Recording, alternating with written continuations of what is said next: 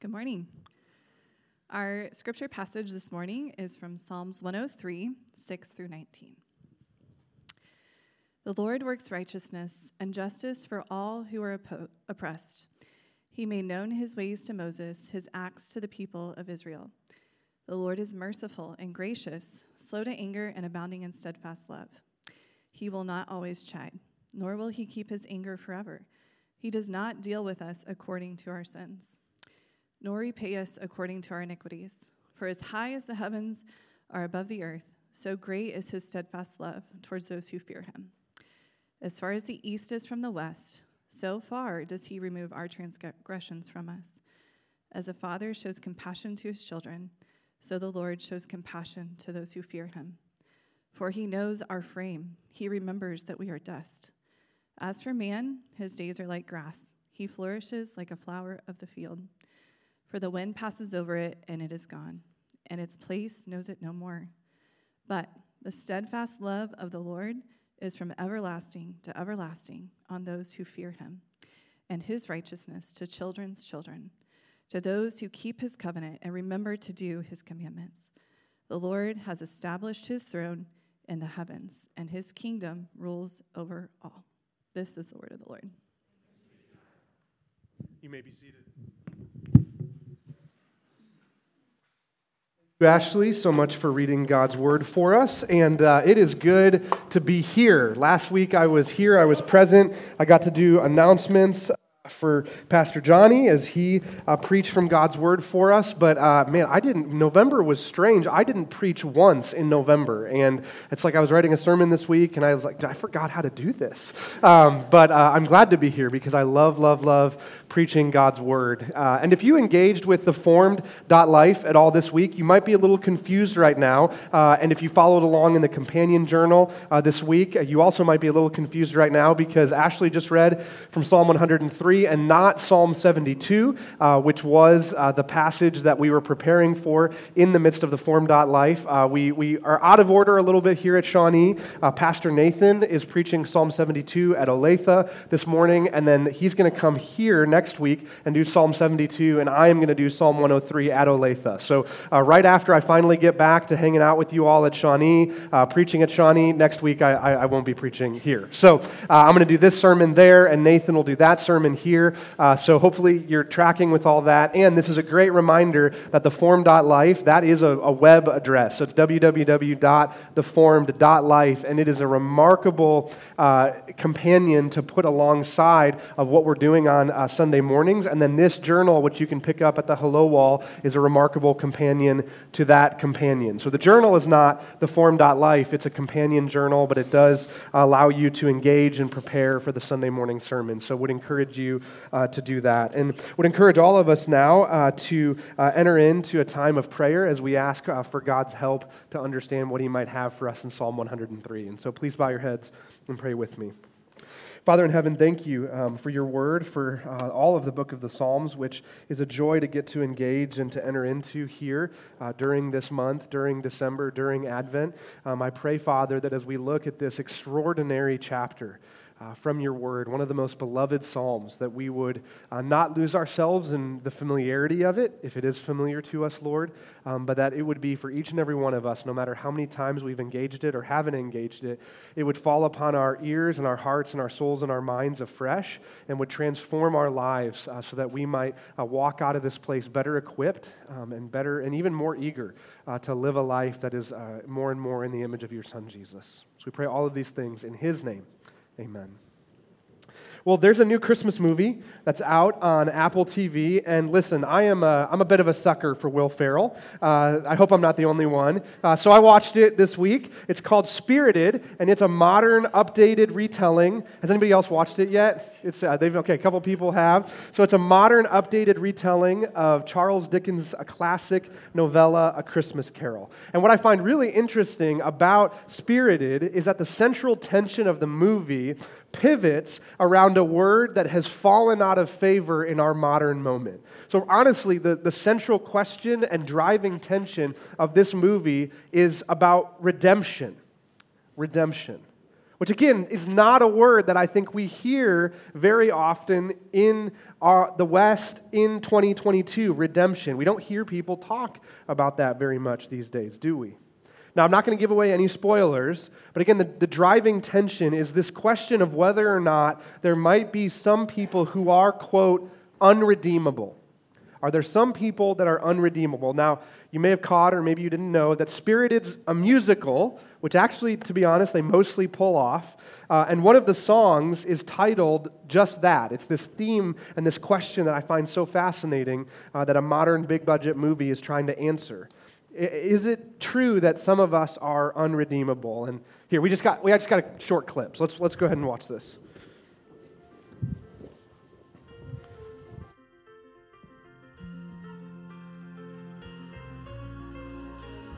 Spent every waking minute taking all that I could take.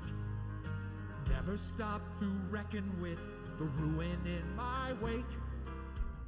With all the bridges that I burned, the wounds I didn't mend, all the worth I thought I earned, it turned worthless in the end.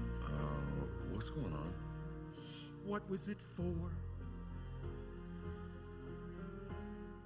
Well, is it possible I'm meant for something more? Am I forever unredeemable? Can I be a man who breaks from a lifetime of mistakes? Can my worst be left behind?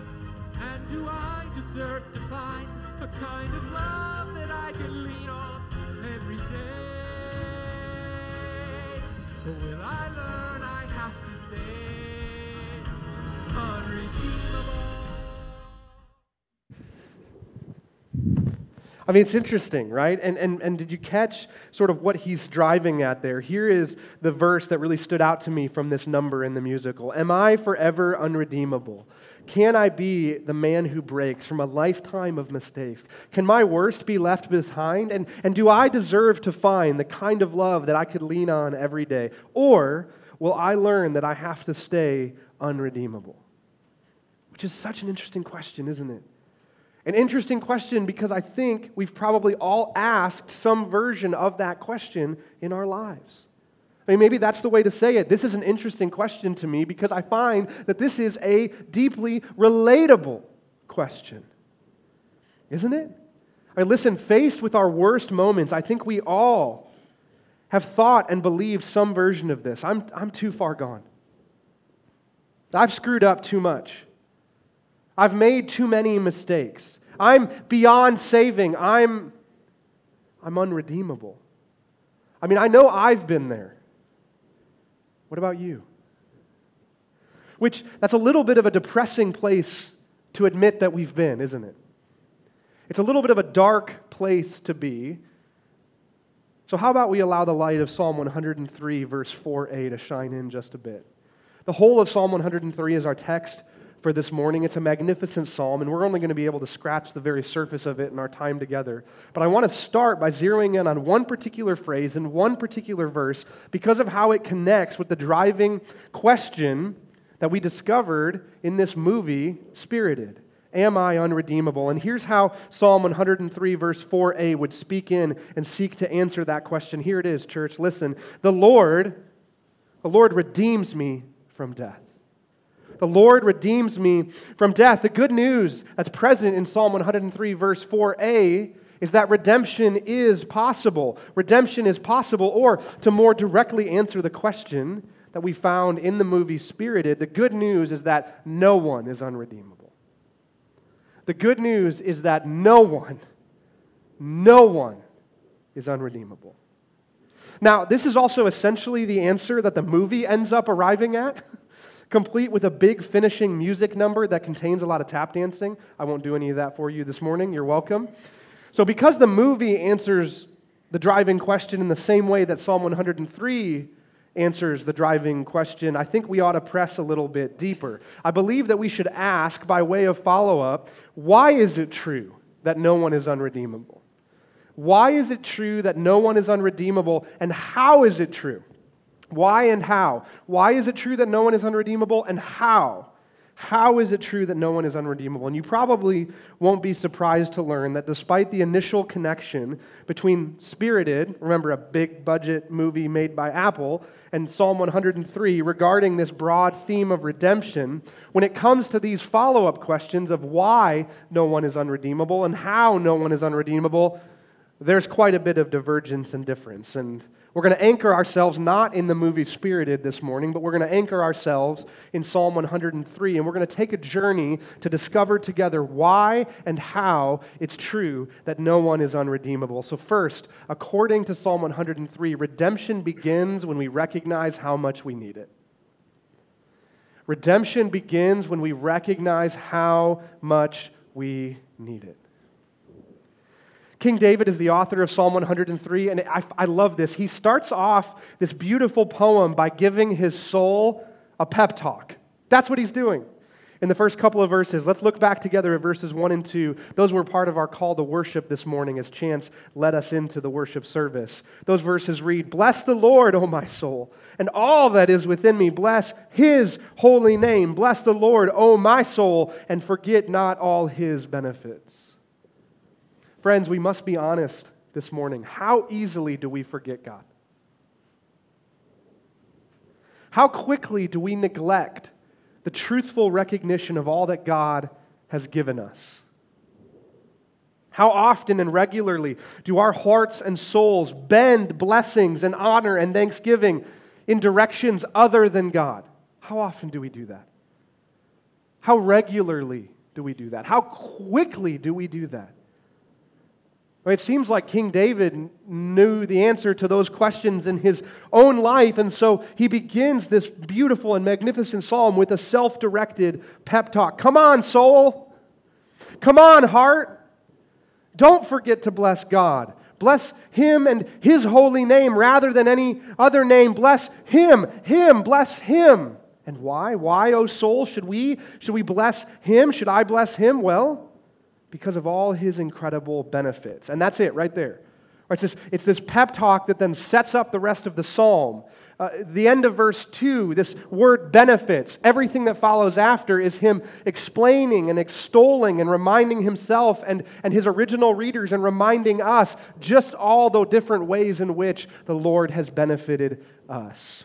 But before we go there, before we journey through and look at the specificity of these benefits, let's deal just a little bit more with the phrase that's highlighted on the screen. Forget not. Forget not. Forget not.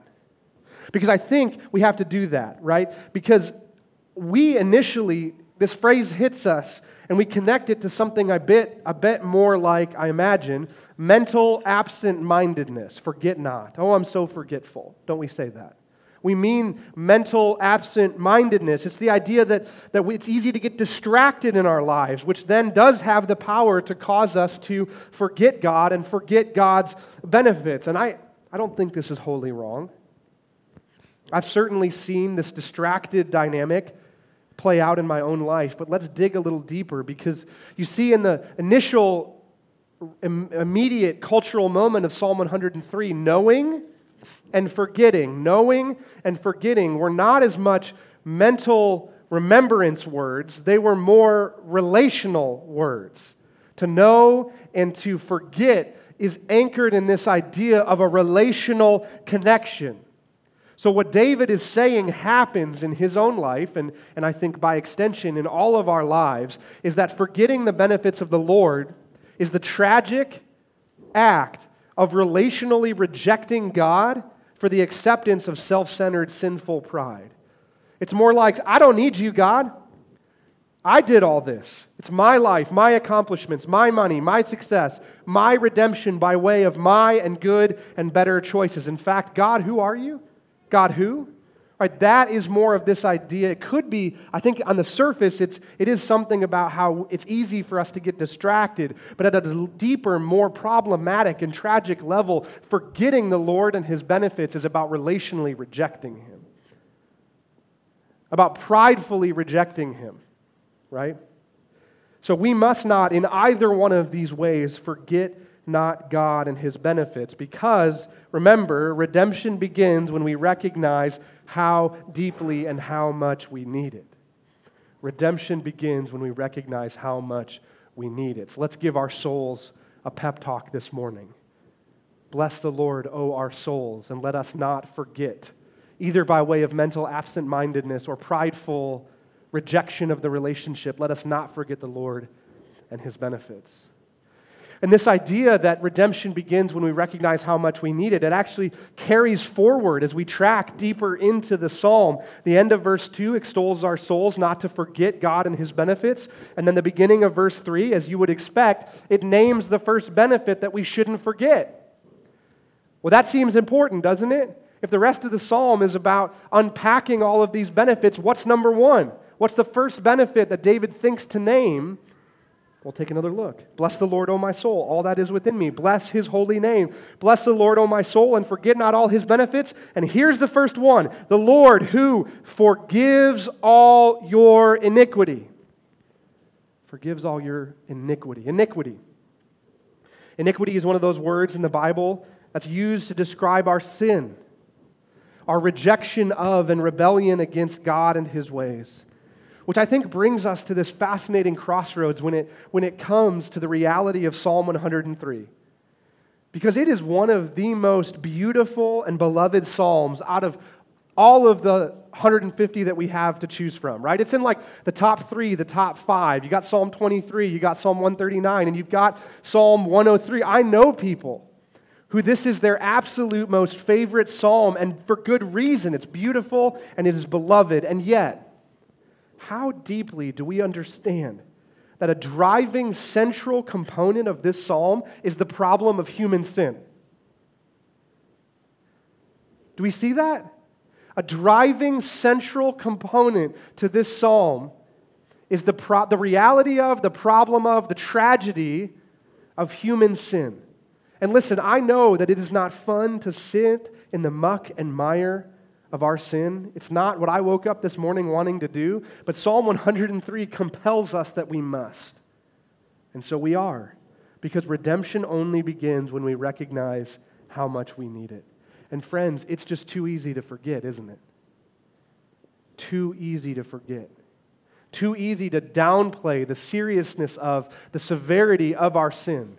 And so just for a little bit longer, let's remember a bit more of humanity's capacity for sin. And we're going to use Psalm 103, verses 6 and 7 as a launching pad.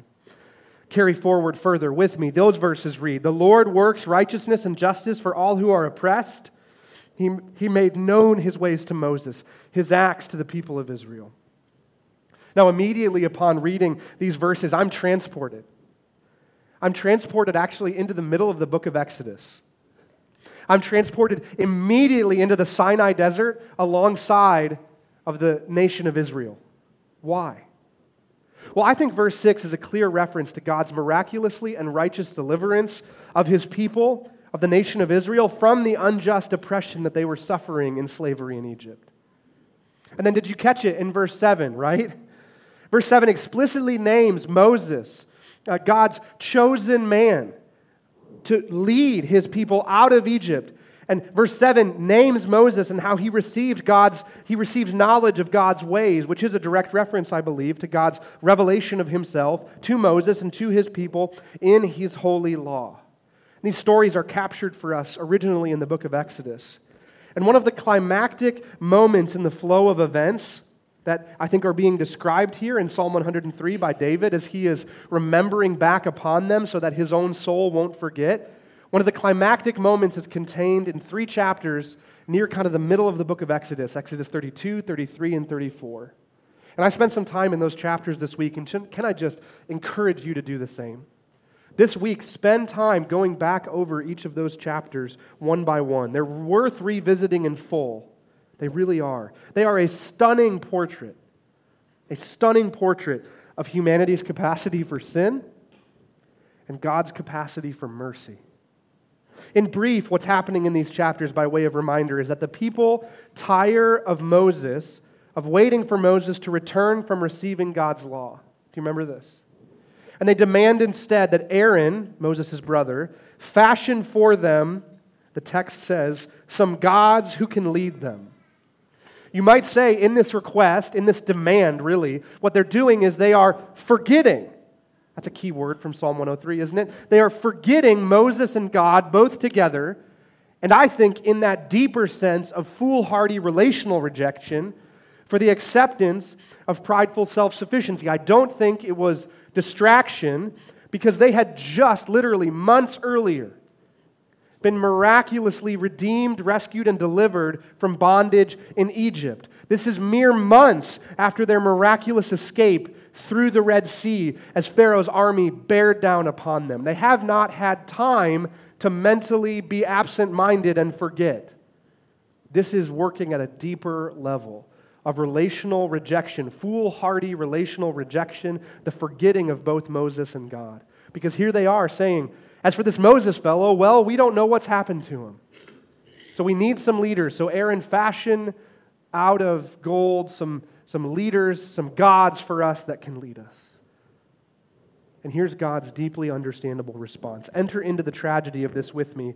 Exodus 32, verses 7 through 9. And so the Lord said to Moses, go down for your people. Moms and dads, right? Have you ever had this happen? Your son, right, is doing this thing, right? It's like that's God. It's God in this moment. Go down for your people, whom you brought up out of the land of Egypt, have corrupted themselves. They have turned aside quickly out of the way that I commanded them. They have made for themselves a golden calf and have worshipped it and sacrificed to it and said, these are your gods, O Israel. This is who brought you up out of the land of Egypt. And the Lord said to Moses, I have seen this people, and behold, it is a stiff-necked people. And friends, no one here ought to think that I'm coming down with shame and judgment against the people of Israel myself. No. May it never be. For friends, I will be the first to raise my hand and say that stiff-necked is a pretty decent descriptor for one Paul Brandis. One who turns aside quickly. That hits a little close to home, if you know what I mean. Sure, yes, Exodus 32 is not Israel's finest moment. But are we much better? Are we much better? Or are we just as stiff-necked? Do we turn aside just as quickly? Redemption begins when we recognize how much we need it. So, church, I have to ask, do you recognize how much you need it?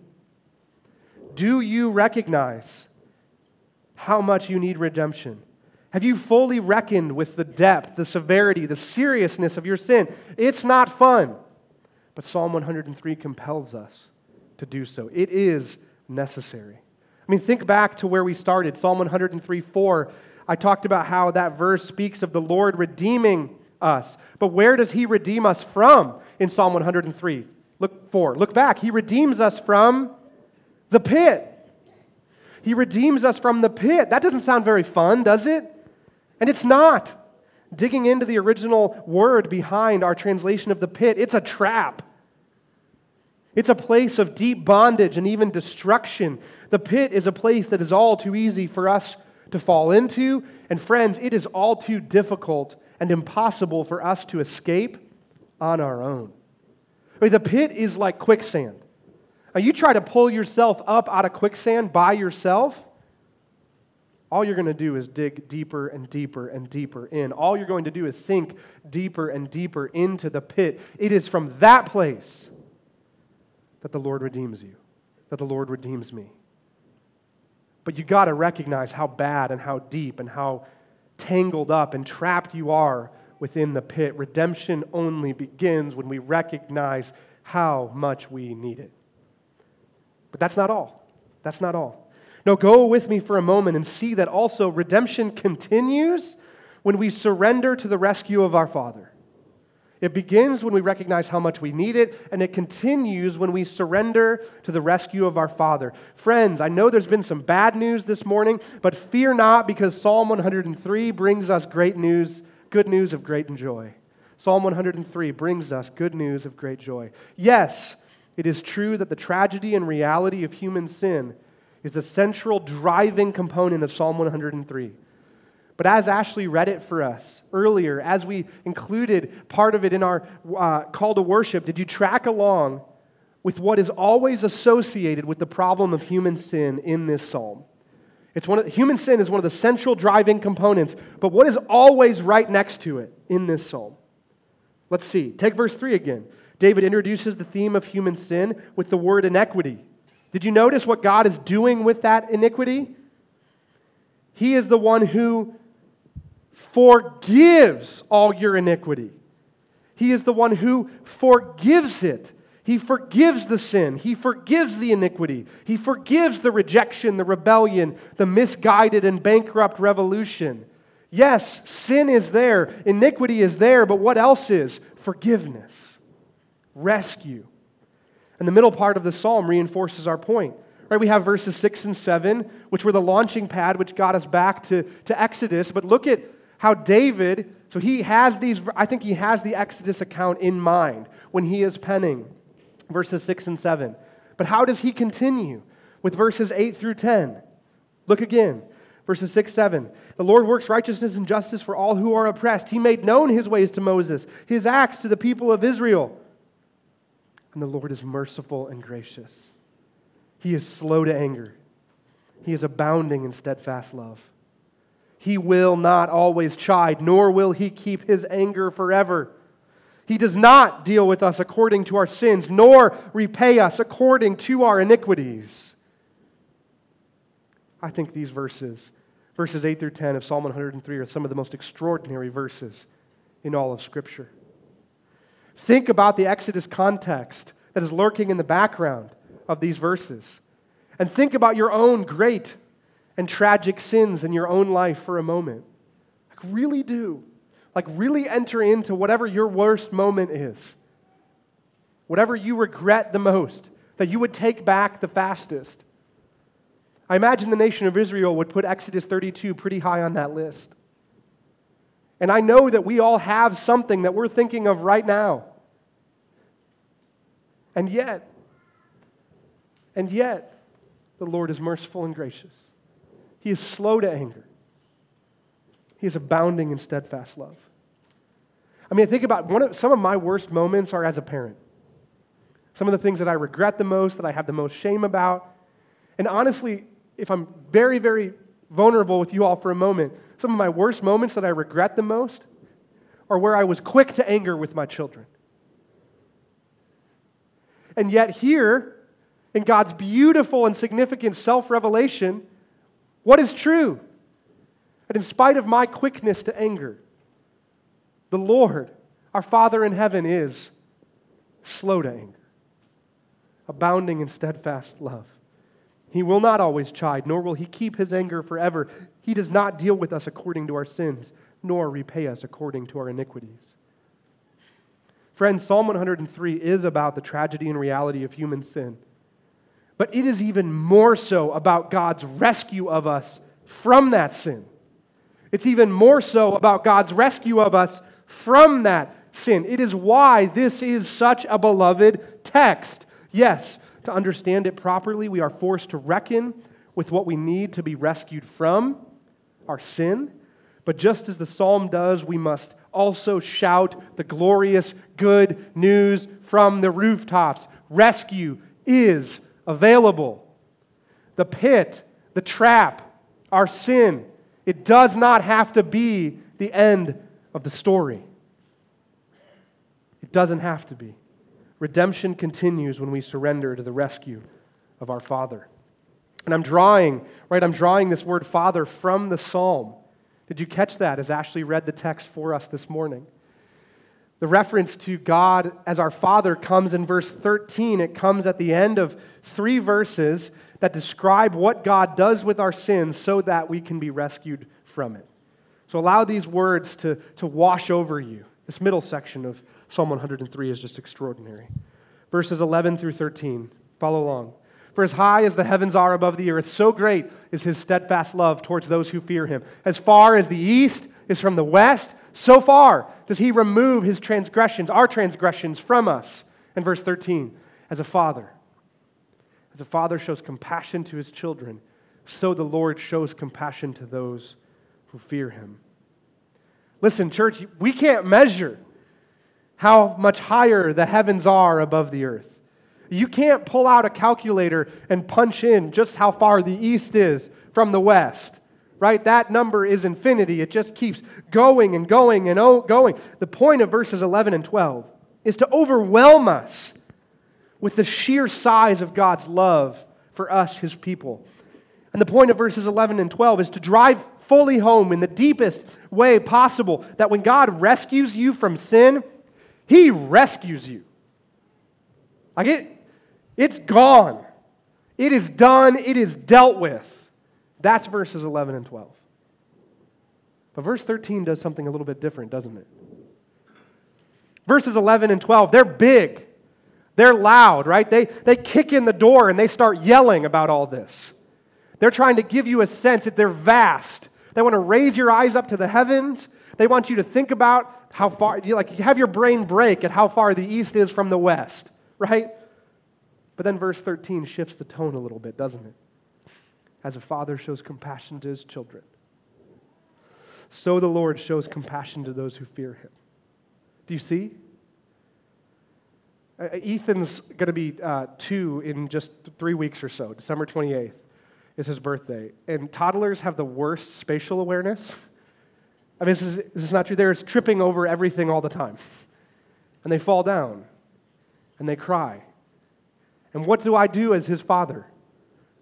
I have quick and unrequired, right? He didn't have to do anything. He's got my compassion in that moment. And what am I doing? I'm scooping him up. I'm holding him close. I'm sitting with him and making sure that he's okay. That's the image of verse 13. And compare that and contrast that to verses 11 and 12. Right? There's one scholar, I love this so much. There's one scholar who writes of these verses. He says, by verses 11 and 12, we are led out into a large place to walk in liberty. Isn't that what happens in verses 11 and 12? You're in the vastness of the universe. This is A, how much God loves you, and B, how far your sins are gone.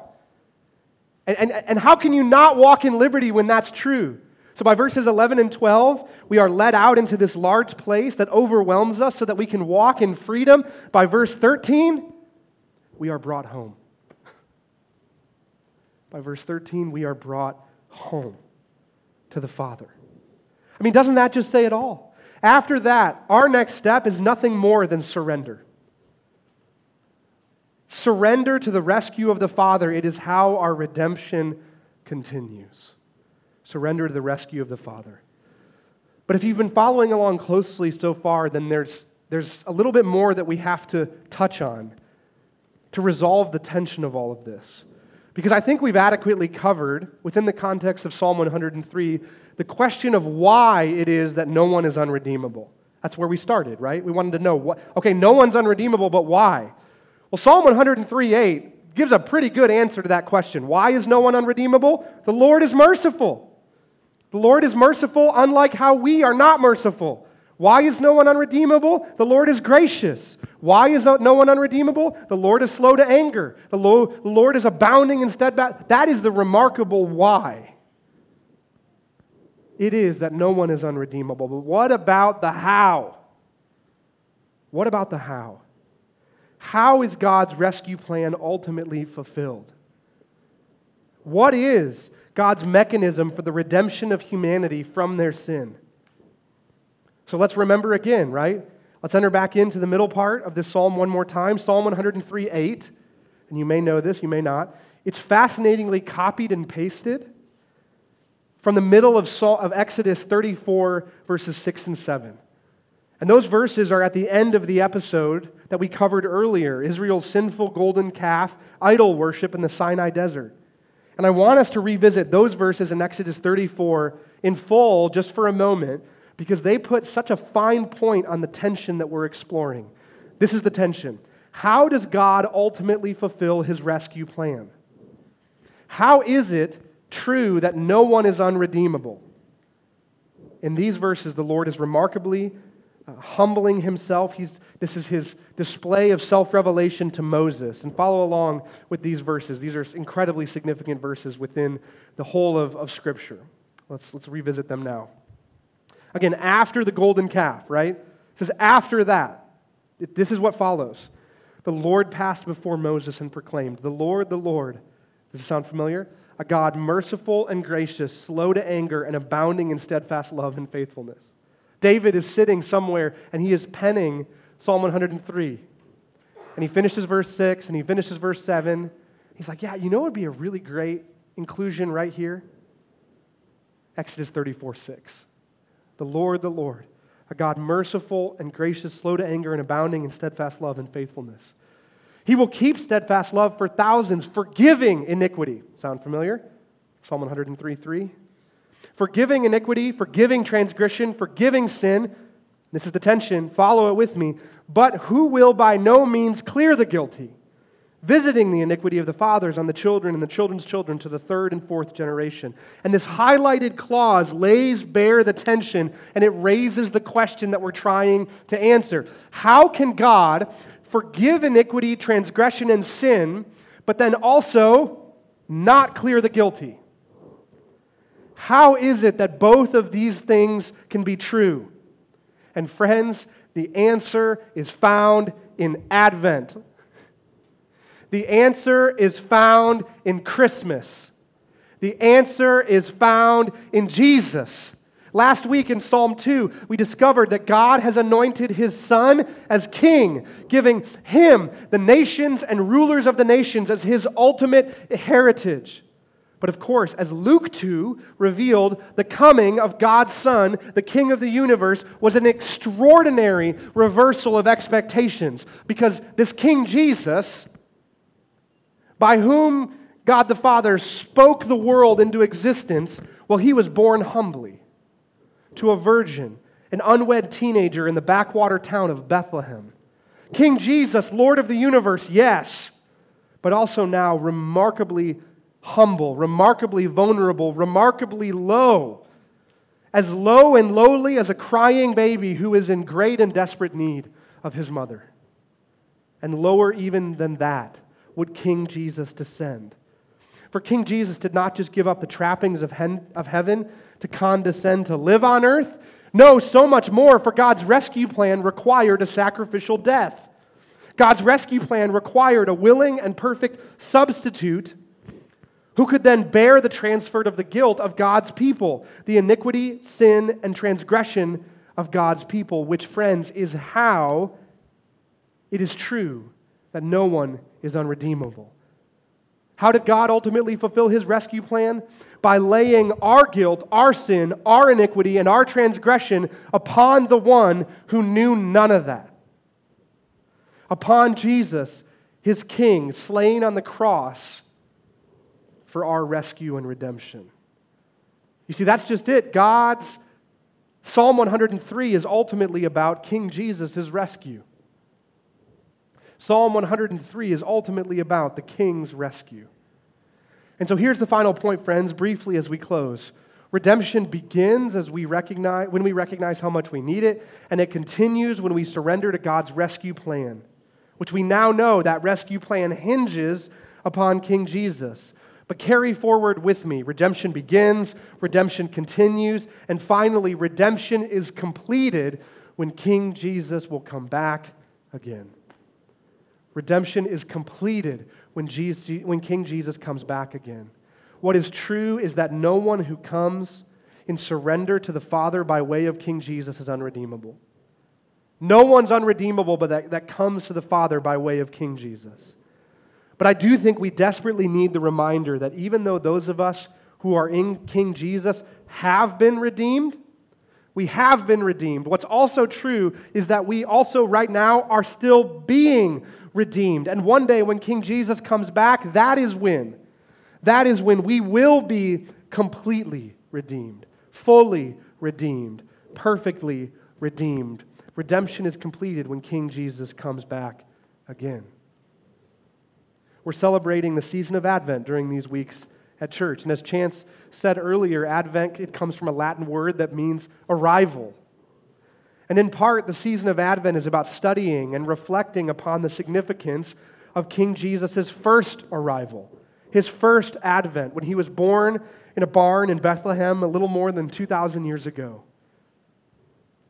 That's part of what we get to do in Advent, but friends, the Advent season should also be equal part about waiting and with eager anticipation for his second coming, his second arrival, his second advent. Because you see, even after Jesus' first advent, and even after his perfect life, death, and resurrection, the truth is that the world today, as we see it and live in it, as we experience it, and as we contribute it, the world is still a very broken place, full of very broken people. And that includes those of us who follow Jesus. Our redemption today, here and now, December 4th, 2022, our redemption is already, we have been redeemed, and it is also yet to fully be completed. It's already and not yet. It's already and not yet. But on that day, on the day of Jesus' second advent, on the day of Jesus' second arrival, on that day, well, it's as we sing this time of year. In the Christmas hymn, Joy to the World. I love Joy to the World. And Joy to the World is actually thematically mostly about Jesus' second coming, which is very appropriate because, again, that is a big part of what we should be doing during this season, is allowing Jesus' first advent to propel us forward to waiting well with eager anticipation of his second advent.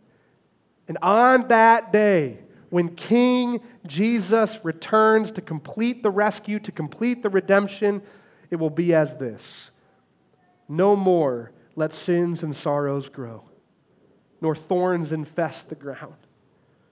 For he, our King, King Jesus, he comes to make his blessings flow. Could we say he comes to make his benefits flow? He comes to make his blessings flow, his benefits flow, far as the curse is found, far as the cursed is found. Friends, no one is unredeemable because God made a way. Redemption begins when we recognize how much we need it. It continues when we surrender to the rescue of the Father. And it is completed when King Jesus comes back again. Let's pray. Father in heaven, thank you for the truth contained within this extraordinary psalm. The reminder that we need, Lord, that yes, our sin puts us into the pit. Rightly so. We have pridefully forgotten you and rejected the relationship with you that we were designed for. But we don't have to stay in that pit, Lord. So help us to recognize how much we need your redemption. Help us to surrender to your rescue, Father, centered in Christ Jesus. Thank you for him. Thank you for Jesus. And Lord, may he come back. In that day, all wrongs will be made right. And Jesus, your blessing will go as far as the curse is found. So we pray for Jesus to come back. And we ask that we would wait well, both in this season of Advent and beyond, for Jesus' second coming. We ask all this in his name. Amen.